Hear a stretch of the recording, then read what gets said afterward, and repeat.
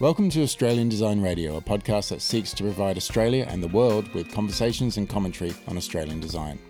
As part of that, we acknowledge the traditional owners of country throughout Australia and recognise their enduring connections to country, knowledge and stories. We pay respects to the elders past, present and emerging. I'm Matt Leach and I'm your host, and on this episode I'm joined by my co-host and friend Flynn Tracy, event and content producer at Adobe and founder of this here podcast. Before I introduce the guest for this episode, I need to thank Streamtime for their constant support. If you're a user of their fine software, you'll be aware they've just revolutionised their schedule function. They have new custom views, tentative bookings, and new view options like jobs by people or people by jobs, so you can be really confident about who is doing what and where. The whole shake-up came from user feedback, and this is one of the things I personally love about Streamtime. They really listen, and they want to make the best product for their users. If you haven't tried them before, go to streamtime.net/ADR2020 and you can get 20% off. Or just try a free demo and see if it works for you. Now for this episode's guest, James Juru, Creative Director at Design Studio, a branding and digital agency originally from London but now all over the world, with James running the Sydney studio.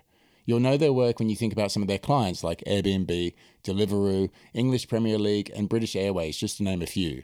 We've actually had the founders Paul Stafford and Ben Wright on previously way back in episode 66. This episode we focused on James, how he and Design Studio ended up in Australia, his thoughts on leadership in design, what he thinks about the Australian design scene and why he's passionate about teaching the next generation of designers. It's a really awesome chat, and some of James' sound bites near the end, well, they just left me and Flynn absolutely speechless. Now, if you're an avid listener of ADR, you may notice that Flynn hasn't been joining me on these intros lately. Flynn is still involved, don't worry. He's just taking a slightly different role going forward. And actually, ADR as a whole is going to change somewhat.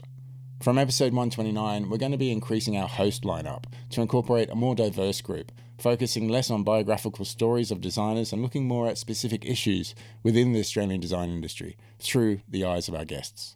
Of course, there's going to be a little biographical stuff in there. I love that stuff and I don't want to lose it completely. But next episode, I'll let you know a little bit more about the changes and how you might get involved if you're so inclined. Enough of that for now. Let's jump into the episode with James. We'll begin with Flynn setting up the context by remembering the first interview we did with Design Studio and how this episode came about.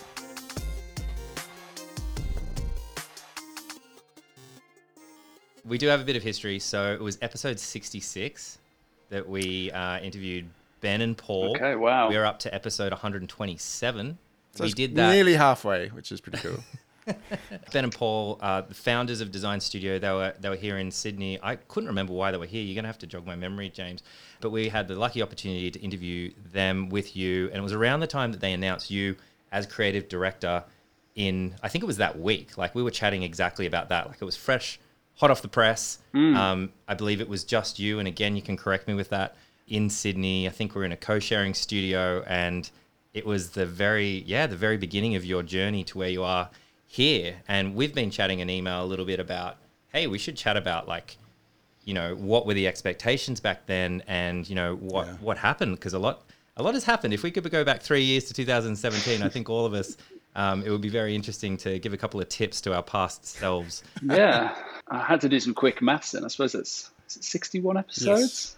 If anything, you guys have been incredibly busy, so that's super impressive. I mean, 3 years ago, Ben and Paul were here. We had just announced that we were opening a Sydney office. I was kind of rejoining the team to head that up. You're totally right. We were in a WeWork over in Pyrmont. It was essentially myself. Ben and Paul had flown over from London to spend a bit of time in Sydney with myself, but then we kind of did a bit of a tour around Australia, hitting up kind of Melbourne, Adelaide, Brisbane. So was that for them to get an idea about Australia, or I guess for you as well to get an idea? I think it was a little bit of both. I'd sort of lived in Australia for about a year up to that point. We'd met, the guys were over here about 6 months prior to that. They were speaking at Semi-Permanent, and we got the chance to catch up, which was really lovely. I hadn't seen them since I'd left London, and, you know, we started hanging out and having a few beers and catching up on what was going on in London, what was going on in the business, what was going on with me. And the conversation just naturally started to evolve around, you know, did I think in my kind of quite short limited experience that there was space for a design studio type business here? I mean, I'm not going to lie. I knew what was being asked without being asked. did my best to kind of nudge that conversation along, and I could see the opportunity there, and it just kind of naturally evolved from there, and that was probably between what would have been kind of mid 2017 and then February 6th, I think it was 2018 is when we opened up. And how did you end up in Australia in the first place? That's a really good question. I lived in the UK all my life, worked in London for the sort of last 5 years of my time there. And during that period, I was really fortunate. I got to travel a lot with work and got exposed to lots of different cultures and communities and places. And the sort of growing itch to go and work somewhere else in the world just wouldn't go away. When you start to look at it from a really practical point of view, as a British citizen, the options to work somewhere where kind of, you can slip in from a kind of language point of view. When you think about being able to do what you do and kind of do it in a different place, people work in design and branding, that kind of cuts a few places out. When you think about places you want to go that maybe you've never been before, that starts to narrow it down again. And so basically, cut a long story short, you end up with Canada or Australia. I was expecting New Zealand or Australia. I thought that's where you're going to go. Yeah, I think New Zealand's probably in there as well. I think it was kind of a toss-up between those two, and I had never been to either country, and I just fancied going somewhere further than Canada. So we ended up in Australia at that point and thought I'd be here for a year. It's now kind of 4 years down the track. We've got sort of one eye on being able to get citizenship and kind of build a life here. And it's Australia's been very kind to me, and I kind of want to repay that in whatever way I can through what I do. I'm shocked. 9 times out of 10, someone's made a sea change because of romance. I know. Almost always a girl or a boy. And you are married now. Congratulations, by the way. I am married, yeah. So I should mention that I met my lovely wife here. So it's not only have I had fun doing lovely design, I've met my life partner, and that's been like a huge part of staying here and building a life here. It was funny going back through the old episode as well, because a lot of that episode was about, I guess, that kind of idea of you guys feeling like you were quite a new studio, and therefore maybe not getting the really big brands because they wanted to go with a more established studio or something. There was a risk kind of element there. But then some of the kind of brands, like particularly ones that were sort of starting up themselves, were willing to take that kind of risk. Have you felt like that's changed in some way? Like that, we're now quite a few years later, and it's really interesting to dig into because time within the business is not equal. Sounds really stupid, but London is 12 years old. We're 3 years old. Our studios in the States are kind of a few years old as well. So reputation, experience, perception of those studios does kind of slip and shift. And I think, at a global level, we're now 12 years old. We've, worked with some of the biggest businesses in the world, from the, like you say, the kind of really exciting, dynamic startups. And, some of those go on to be kind of world-changing businesses like the Airbnbs and the Deliveroos. Some of them don't. Some of them just kind of continue to be, scale-ups that are really interesting, but maybe don't hit that sort of global level. I think perception has changed to a certain extent. It's always a challenge, though. Kind of winning new business, convincing hearts and minds, getting projects over the line is always a really interesting challenge. But I think that attitude of a slight underdogginess still prevails, and I think it's still really healthy, because complacency kills great creativity. It kills interesting, brave thoughts. And for us to be able to sometimes, use that kind of idea of like the underdog, the anti, we're the other, as like a driving motivation is quite powerful. You mentioned something just before, like talking about like when they approached you and you went around Australia, and you talked about like to see whether this type of business could work in Australia. What do you mean by that? Like this type of business? I suppose my view of this has probably developed a lot more over the past few years of kind of running the studio and running the business. But Australia is a fascinating country. It's ginormous, but our population is really small. the kind of forces in the creative market index towards advertising quite heavily in a lot of places, I feel, and that then changes the kind of brand agencies which you often see at like really big scale. So, it's often businesses which are part of a larger group. Yeah. And you naturally start to see that line of connection between the parent company has won the advertising work and the brand agency gets the brand job, and Yep. the money flows from top to bottom, and it's all really well connected. And I look at guys like Vince Frost and Fabio Ongarato and and even like Hans Holzbosch and those guys, and how they built agencies of size that are independent.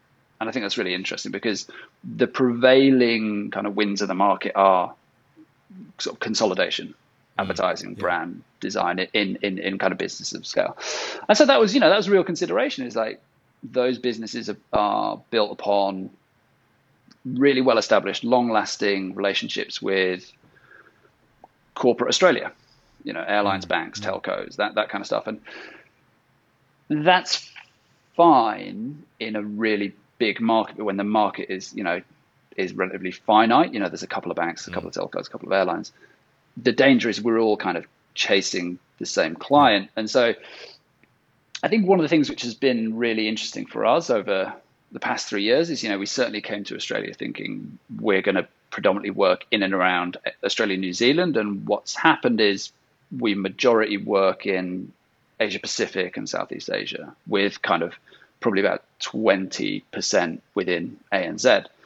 And I think it's a couple of things.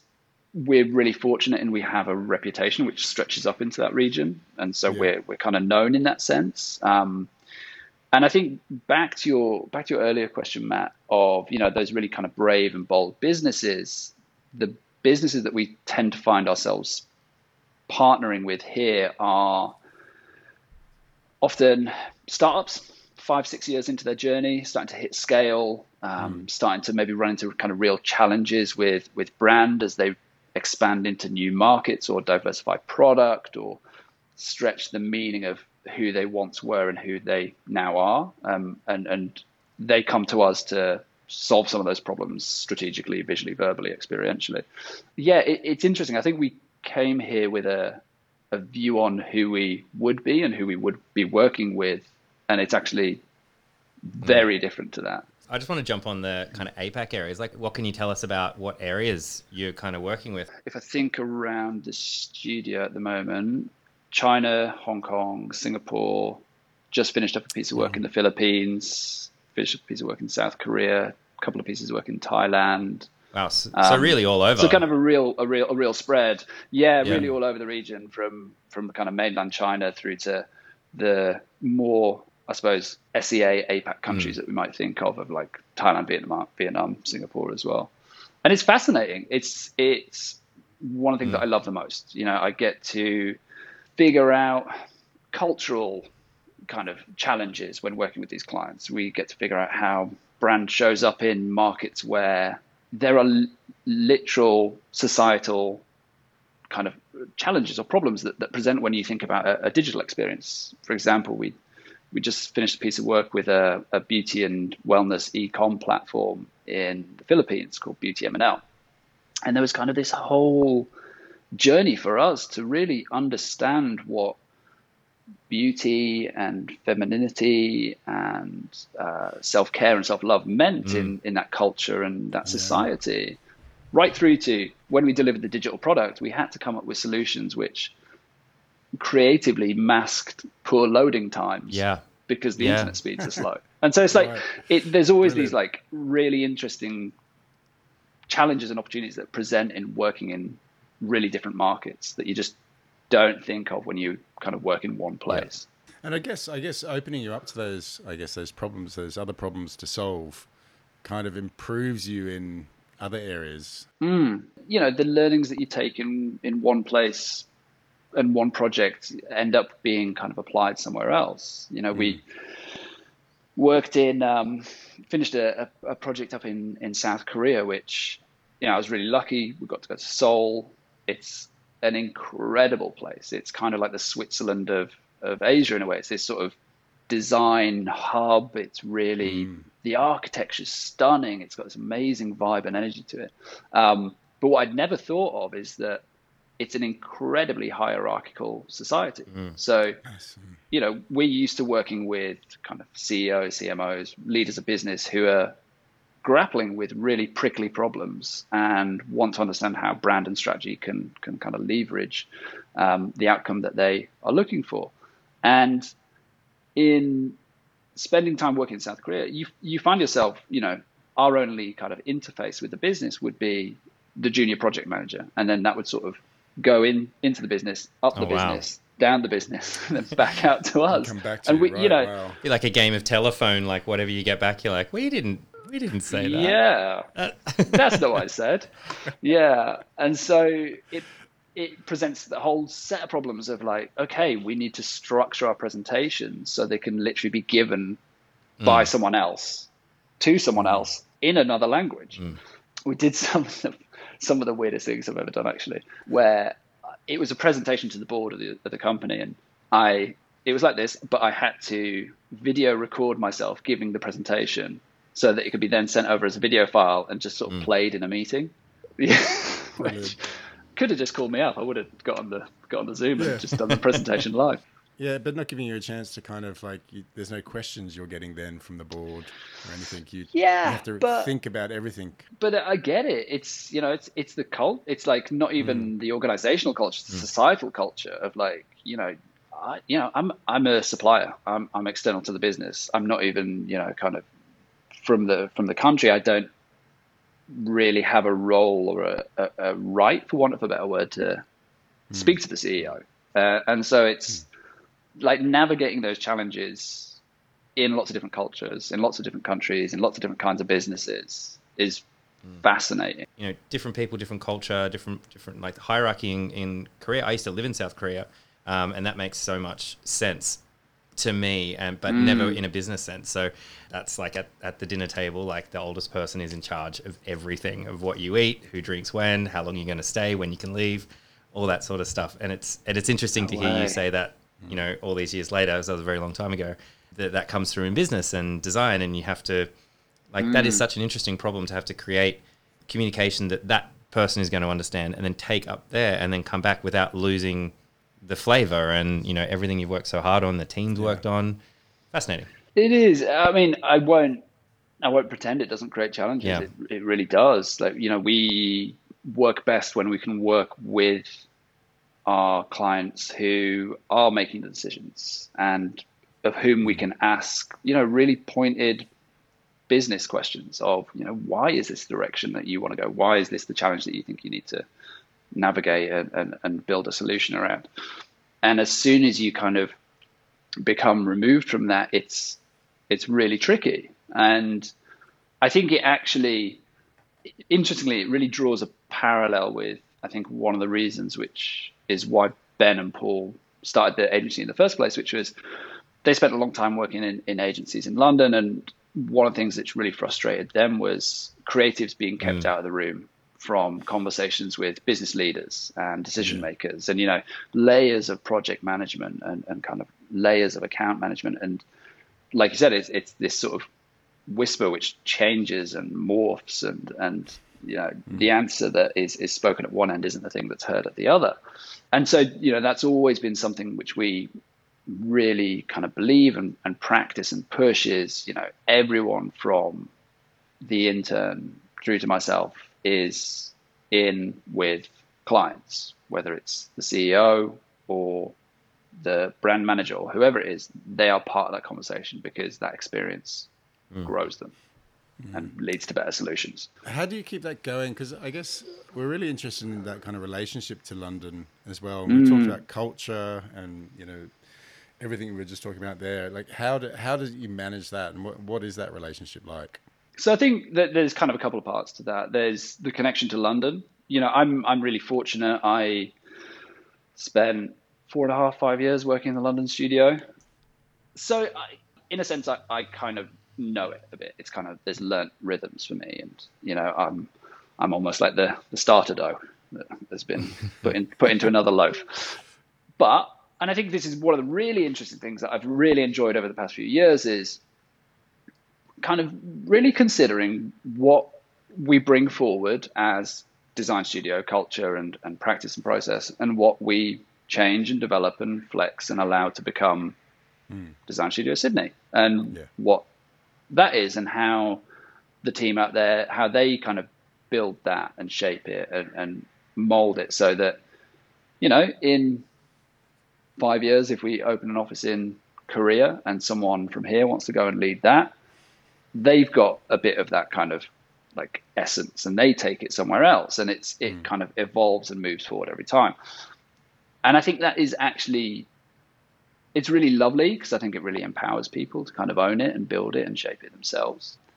And I think it hopefully stops us becoming that really sort of rigid and formal organization where every office has to do it the same way. Like, there are guiding principles and there's threads, but you know, the markets we work in, the challenges we work on, the clients we work with are very different from our American and European businesses. What about the projects though? Is there sharing across projects, or does Sydney have its own projects, own clients? Yeah, no. I mean, honestly, it's no. Like, I think a lot of agencies, it's really interesting, and I think a lot of agencies like really kind of proffer this, and that, you know, 24-hour studio, and London works with LA and works with New York. And I think in some businesses and some fields it may work. I think production is a really good one for that, kind of motion and film and stuff like that. I think given that the way we work is really involved, it's really relationship based. You know, all of our clients are our clients and our relationships, and we do, you know, we pull in resource from other studios every now and again, you know, if it's a specific skill or kind of, you know, we're stacked and we need a little bit of help on a sprint, but everyone's really busy. Yeah. Getting resources really hard. Getting time from other studios, you know, and they'd say the same of us, like, everyone's busy on their own work. We have a lot of global communication channels. We're all on a Slack together here in the studio and through the other studios, and we had a really nice catch up with Ben and Paul the other night, where we kind of walked them through all of the work that we've done this year. So there's a real connection. And in a pre-COVID time, we probably would have been getting together for a Christmas party at some point. We talked a lot about kind of people, like the people that are working for you, and kind of building them up to be leaders potentially, right? Like that idea of a little bit more of a flat organizational structure. So I just kind of wanted to dig in a little bit more as to where you found these people, because it was you. It's just you 3 years ago. It was me. And how many people do you have working approximately at the moment with you? Ooh, just a quick look. Sorry, who's still there at 7:30? Who's still? Yeah, that's it. Who is it? They're the ones that get to keep their job. Probably one, two, three. Joking. We're probably about 11 at the moment. We're about 11 at the moment. We've got some kind of new joiners over the next few months, so we'll probably be about kind of 13, 14 in the new year. Yeah, wow. So what's the basic kind of makeup, and where did you find these people from scratch to where you are now? A lot of design. Yep. So there's about nine on the design team at the moment. And when you say design, what does that mean? Good question. So everyone's kind of a generalist brand designer. Yep. So there's myself, there's a design director, 3 seniors, a couple of mids, a couple of juniors, interns. I really believe in like a really well-structured internship program that does kind of transform into roles. It's a really interesting mix. Like, the first people to come in were Flo and Colette. So Flo is a senior designer, and she came to me through friends actually. So right. Jane, my wife, used to work with her, and my friend Sonia used to work with her, both at RE. And she, for some wild reason, packed in a stable and steady job and came and joined me in a small glass box in Piermont. And then 2 weeks later, Colette joined. I met Colette through my mentorship at UTS, D&AD New Blood. I've been doing that for about 5 years now, and she was kind of part of the first year's cohort, and she's kind of grown from, fresh out of uni junior designer into an absolute gun midweight, and kind of seeing that transformation and growth over the past 3 years has been absolutely phenomenal. And then other people have come through like, I know about them around the way, and I'm interested, and I kind of want to work with them. Jared, who's originally from New Zealand, spent some time in London, and he was moving here, so I sort of snapped him up pretty quickly. Katie came to us from the UK. She had never been to Australia as well. I sort of met her through a recruiter. She's a really fascinating blend of kind of a graphic designer, a branding designer, a motion designer. And I see a lot of my own kind of like really early years in her experience. Right. Like she worked at an agency called Supple, which is a brilliant design agency in Bath in the UK. And I worked at an agency called Studio Output a very long time ago in Nottingham in the UK. And it was a similar vibe. It was like, 5 of you, and you all do everything. And you do the art, you do the artworking, and you do, the retouching, and you do the design work, you do the motion, and you do everything. And I think it's a really great, when I meet people who've been through agencies like that, I really enjoy the way they've been taught, because I know they can kind of turn their hand to a lot of things. That must have been quite a similar thing for you guys at Sydney early on, though, because you would have all had to sort of dig in. Yeah. I mean, it is, isn't it? Yes and no. I mean, yes, you do have to dig in. You do have to do a bit of everything. I think branding's really interesting in that versus what I would kind of term graphic design, where you are maybe doing the image creation, you are maybe doing the motion. Like branding is often affords you, because the projects get a little bit bigger, to kind of bring in specialists and sort of plug them into the role.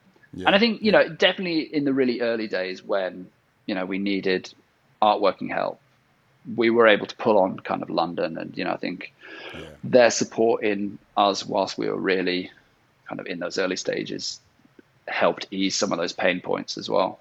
I don't know if you were getting at this, Flynn, but, a lot of businesses who open up in Australia have found it difficult to find the talent in Australia. Is that something you've found? Yes and no. I think, and it's going to be really interesting to see what happens after this year, actually. So yes. I think there are exceptional graduate designers here. I think the programs that are run at places like UTS, RMIT, Massey over in NZ are turning out some really intelligent, empathetic, interesting, creative minds. I think what I've historically observed is they'll get into a place, they'll do a couple of years, they'll maybe sort of hit their mid-20s, and they're like, oh, off to North America, off to Europe, off to the UK. Poof, that sort of level of designer disappears. And I get it. I came the other way. I get it. If you're like 26, you've grown up in a place and you've got a talent and an ability that you can maybe use to take you somewhere else in the world. And I think what may happen then is, people jump overseas and maybe don't come back for 5, 6, 7, 8, 9, 10 years. And then they're coming back at like creative director, and they're probably setting up their own agency. And I think that's where you get a lot of the really interesting small independents here. Some of them are people that have returned, some of the people that have kind of done their time in agency have set up their own shop. Yep. So it is a challenge. There are great people here, though. There are great people. I think what I find is people move around less.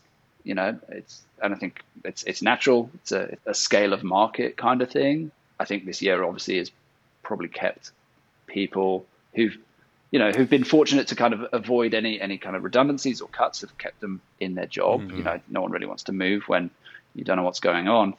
But my kind of strategy to that has been get really heavily involved in growing interns, growing junior designers, leveling them up, and plugging in kind of more senior people who may be here, maybe elsewhere, to kind of teach them, diversify them. To keep them, Yeah, and I think keep them growing within. Yeah, and I think that's also one thing I'm always like reflecting on is like I don't want to hire the same people as everyone else, which sounds really arrogant. But like, what's the point? What's the point if we're all just hiring the same people? You know, like that doesn't change our agencies. It doesn't change the community. It doesn't like level up design more broadly in the industry. So yeah, like my focus has definitely been on involve myself in education, identify people who I find to be interesting, different, mesmerizing, bring them in, find a place for them, and start to kind of grow them. Yeah, I really want to ask about the education thing, but before we get there, because we've talked a little bit about leadership, and I really love that idea that you're sort of growing from within, and we've danced a little bit around this year, but let's jump into that because it has been like a year like no other, and we're in Australia and we've actually been pretty well off compared to the rest of the world. What new leadership kind of things have you had to learn this year? And I guess this question comes from, there was a really interesting study done recently, and they've actually proved that productivity is actually being able to stay as much, if not a little bit more. But the one big thing they found from this study was that managers felt like they'd lost control. I don't know if I felt like I lost control. It was really interesting. I remember we were sort of due to move out of Piermont and into our new studio now, and then the next week we all went straight into lockdown. And I can remember at the time, because we were like, oh, it'll be 2 weeks. And then 3 months later, still sat at the kitchen table. What has it taught me? I always knew that I loved like a culture and community environment and being around people and using that to push creativity. I think being away from everyone was honestly, it was one of the hardest things I've ever had to deal with, like in this role. And it really affected my mental health, and it really affected my mood. And I would catch myself and catch my tone, and I'd be like, oh my God, this is who am I becoming? This is like having such a negative impact on me. And then that's kind of reverberating through into the team. And so, yeah, it was really like a personal battle to kind of control that and not let it seep into the team, because I do believe when you can be really honest and open and kind of frank and it's silly, almost like you can be yourself, that you can push each other to do better work, and all of a sudden this like construct goes up around you where I can't just go and sit with someone and be like, hey, let's just chat about that thing. Like, yeah. Or, sort of as I'm mooching around the studio, just be like, oh, that's interesting. What's that? Let's chat about it, or just spin around. And everything is like, hey, let's jump on a Zoom. And it's like, all of a sudden it constructs this like context around the conversation, which is like, okay, it's like a tennis match. I have to say something, then you say something, then you say something, then I say something. And the formality that just seeps into it all can be paralyzing, I think.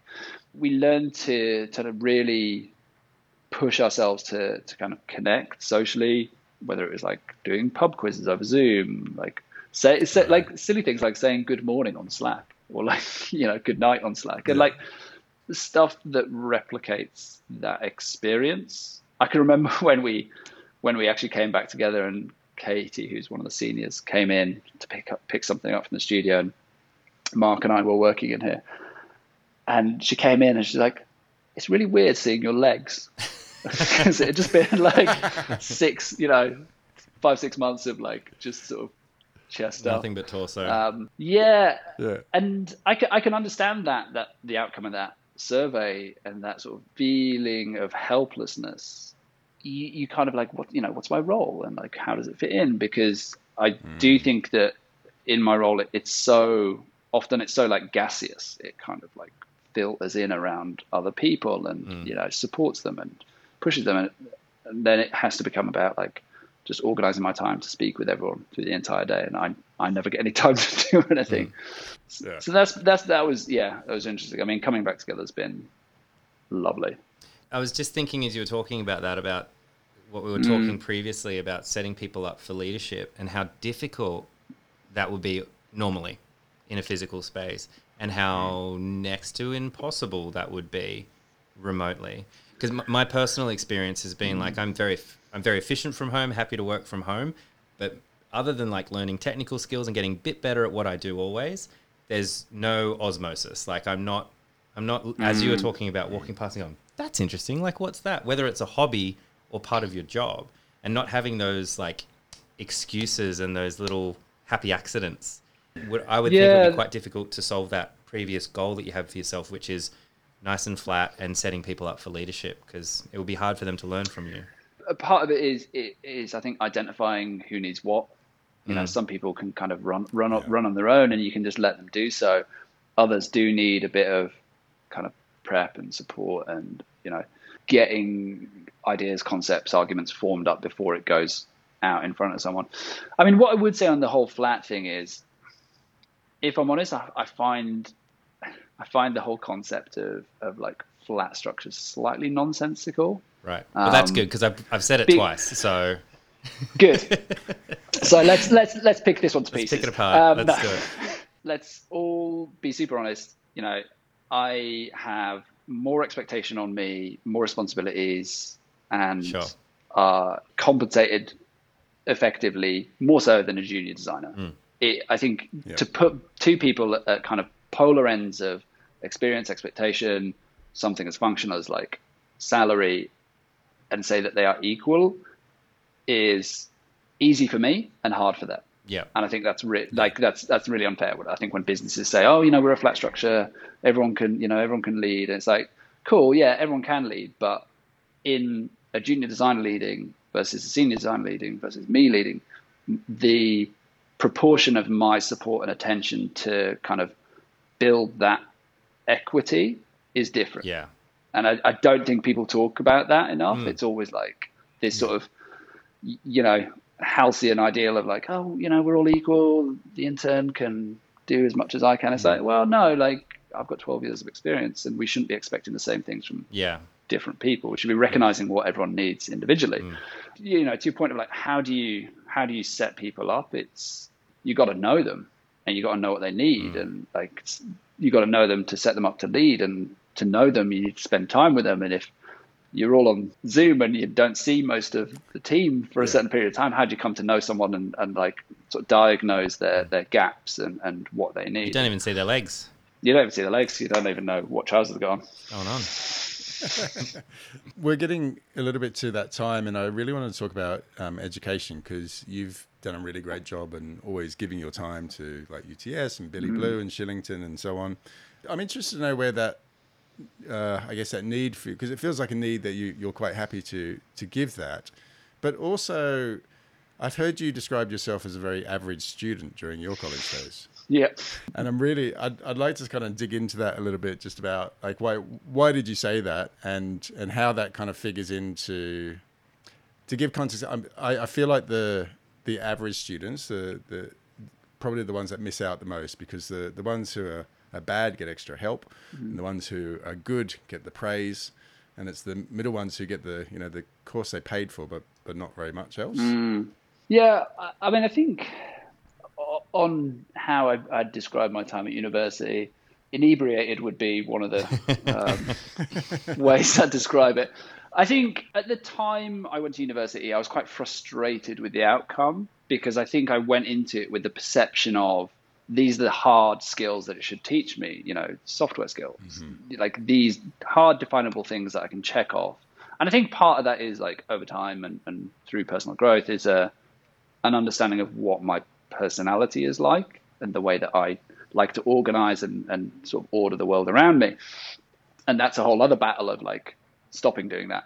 I worked really hard. I was really lucky to be given opportunities and internships that pushed me in incremental steps in the direction that allowed me to arrive here. And I don't look back and think, oh, I did this incredible piece of work, or my final piece was amazing and it kind of set me up for everything. I was afforded a lot of opportunity. Like my first internship, which was with an agency called Give Up Art, was a friend, Stu Hammersley, who gave me like a month-long internship and then gave me an extension on that. And that allowed me to go and work in London. I lived in the northeast of England, and you know, I didn't have a flat in London. I slept on friends' sofas, sort of slept in family friends' spare rooms, and paid them a little bit of rent. And I think when I say I was an average student, what I'm trying to probably communicate is that I was given a lot of opportunity that I 100% recognize aided me in getting towards where I am now. My own personal interest in education comes from a number of places. I grew up in a family of teachers. My dad is a teacher. He spent his life working with children with severe disabilities and learning disabilities, and worked in special needs education. And seeing the personal value that he drew out of something which was like really challenging really appeals to me. And I think there's something at a foundational level that says, if you can teach someone else and like share what you do with them, at a really selfish level, it allows me to find super duper exciting, diverse, different creative minds who I would have struggled to find otherwise. Like Colette and Haley and Faz and Haley have all come through UTS and through my presence there. And like at a purely selfish level, it allows me to do that. At another selfish level, I love it. I love working with people to figure problems out. And I think it keeps me, it's like training. It kind of keeps you a little bit sharp, because you've got a whole bunch of students who have never done what you're asking them to do. And you have to explain your thinking and your processes and your kind of tools in really, really simple, understandable ways. And that's one of the kind of core skills you need to work in design, is to be able to take something very complex and make it understandable and palatable. I love it. That's great. It's really, really well put. Nice one. One of the things that your name comes up a little bit, because quite often one of the questions I love to give to students is, well, what are you not learning at uni? Or you know, what do you feel like you didn't get taught at uni? And they quite often do it, you know, straight to Google and do a search. And they often get your article, which is called 5 Things I Wasn't Taught at Uni.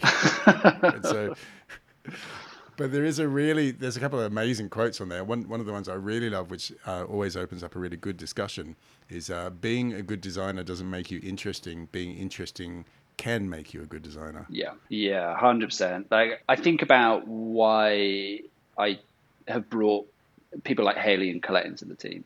And it was because they showed me something that spoke about themselves and their interests and their worldview that I never would have expected to see. And life experience, whether it's, you know, reading a million books and just sucking up info, or traveling, or putting yourself in different and uncomfortable spaces and places and broadening your personal horizons, ultimately gives you more fuel to draw upon in determining and crafting and creating a creative output.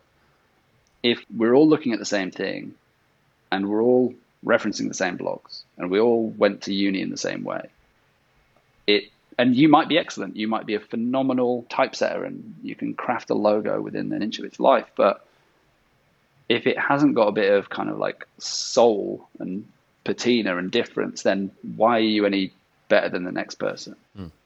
We're kind of hitting time. There's one question that came up that I thought we should probably have a quick look at. From Jermaine, how would you describe Sydney's design industry right now? Oof, contentious. Hey, Jermaine, we have actually met, so I do know who's asking this. It's, what do I think? I don't want to limit it to Sydney.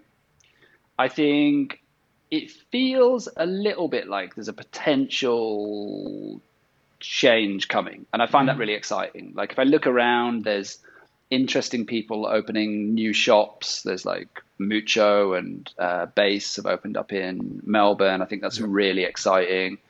Future Deluxe, the motion experience agency, have opened up here. So I think there's new ideas and new agencies coming, which is really cool. It's funny. I think from a culture perspective, I think sadly it's a bit like disappointing and unconnected at times. I think there's a lot of people doing really interesting work, and there's various kind of bodies and organizations, but it can feel really disparate and it can feel really disconnected, and it makes me a bit sad. I think there's a lot of people doing amazing work. Like, I watched the kind of AGDA and Best Awards last week. One of the overriding things I took away, especially from the AGDA Awards, was like, there's a whole bunch of agencies I'd never heard of doing amazing work. And it's like, why don't we know about each other? Why don't we know each other? Why aren't we connecting? Why aren't we all like hanging out and having I suppose it'd be a COVID beer, but a beer somewhere. I think there's work to be done, if I'm honest. I think there's work to be done. And I think that's another reason I want to like get stuck into education, is like building a culture around a studio that people want to be part of. You actually graduated in a financial crisis, and for many graduates, it's a bit of a crisis at the moment, particularly sort of finishing off their schooling, I guess, without being able to have those big exhibitions or those big opportunities to kind of get out there. Have you got any advice that you could give graduates? Yeah, do your best not to freak out. The world now, at a local level, at a national level, at a global level, needs creative thinking more than ever. I think back to when I graduated in 2008, and the societal scope, or the scope for design to kind of have a societal impact, was, if it was there, it wasn't in my eye line. It didn't feel present. It didn't feel like a possibility. I think the growing connection between creative output, social impact is phenomenal. And I think knowing that you work in an industry and have learnt a skill set which is translatable along so many vectors, which impact really important things in our world. Like, yes, it is rubbish right now. It's really rubbish. Like, we've all had a bloody crap year, but we need creative minds. We need creative minds. And whether that's, and I think, this is actually another thing that, to go back to I feel this might have been a point in my much lauded 5 things I wasn't taught about at uni talk series. Working in design or working creatively doesn't mean working in a design agency. There's like a squillion things you can do. You can go and work in traditional organizations and businesses and work as strategists and futurologists, and you can work independently. Like, the creative skill set is one of the most adaptable and flexible that you can have. Yeah, what I'd say is, please be patient. It's a long life and it's a long career. I'm only 12 years into mine, and there's a whole load yet to go. It will get better, and the world needs you, and the world needs your skills. What a great way to end. It's nice. Love it. Well done. That was really cool. Where can people find out more about the studio and about you? So best place to find out about the studio is design.studio, which is our website, or come and say hello. We're in Surrey Hills, 780 Albion Street. We're usually in here. It's always nice to meet new people. Me personally, you can get at me on Instagram, jamesgilmore.co, or LinkedIn. Quite active on there as well. Track me down. Flynn, where can people find out more about you? Oh, yeah, just at Flynn Tracy on pretty much anything, Instagram and Twitter. Don't come to my house. You can find me. I'm just on Matt_Leach, and you can find this episode and more on Oz Design Radio and pretty much everything. So thank you so much for your time, James. No worries. Thanks, guys. It's been a pleasure. Thanks, James. Thanks for hanging out. Cheers.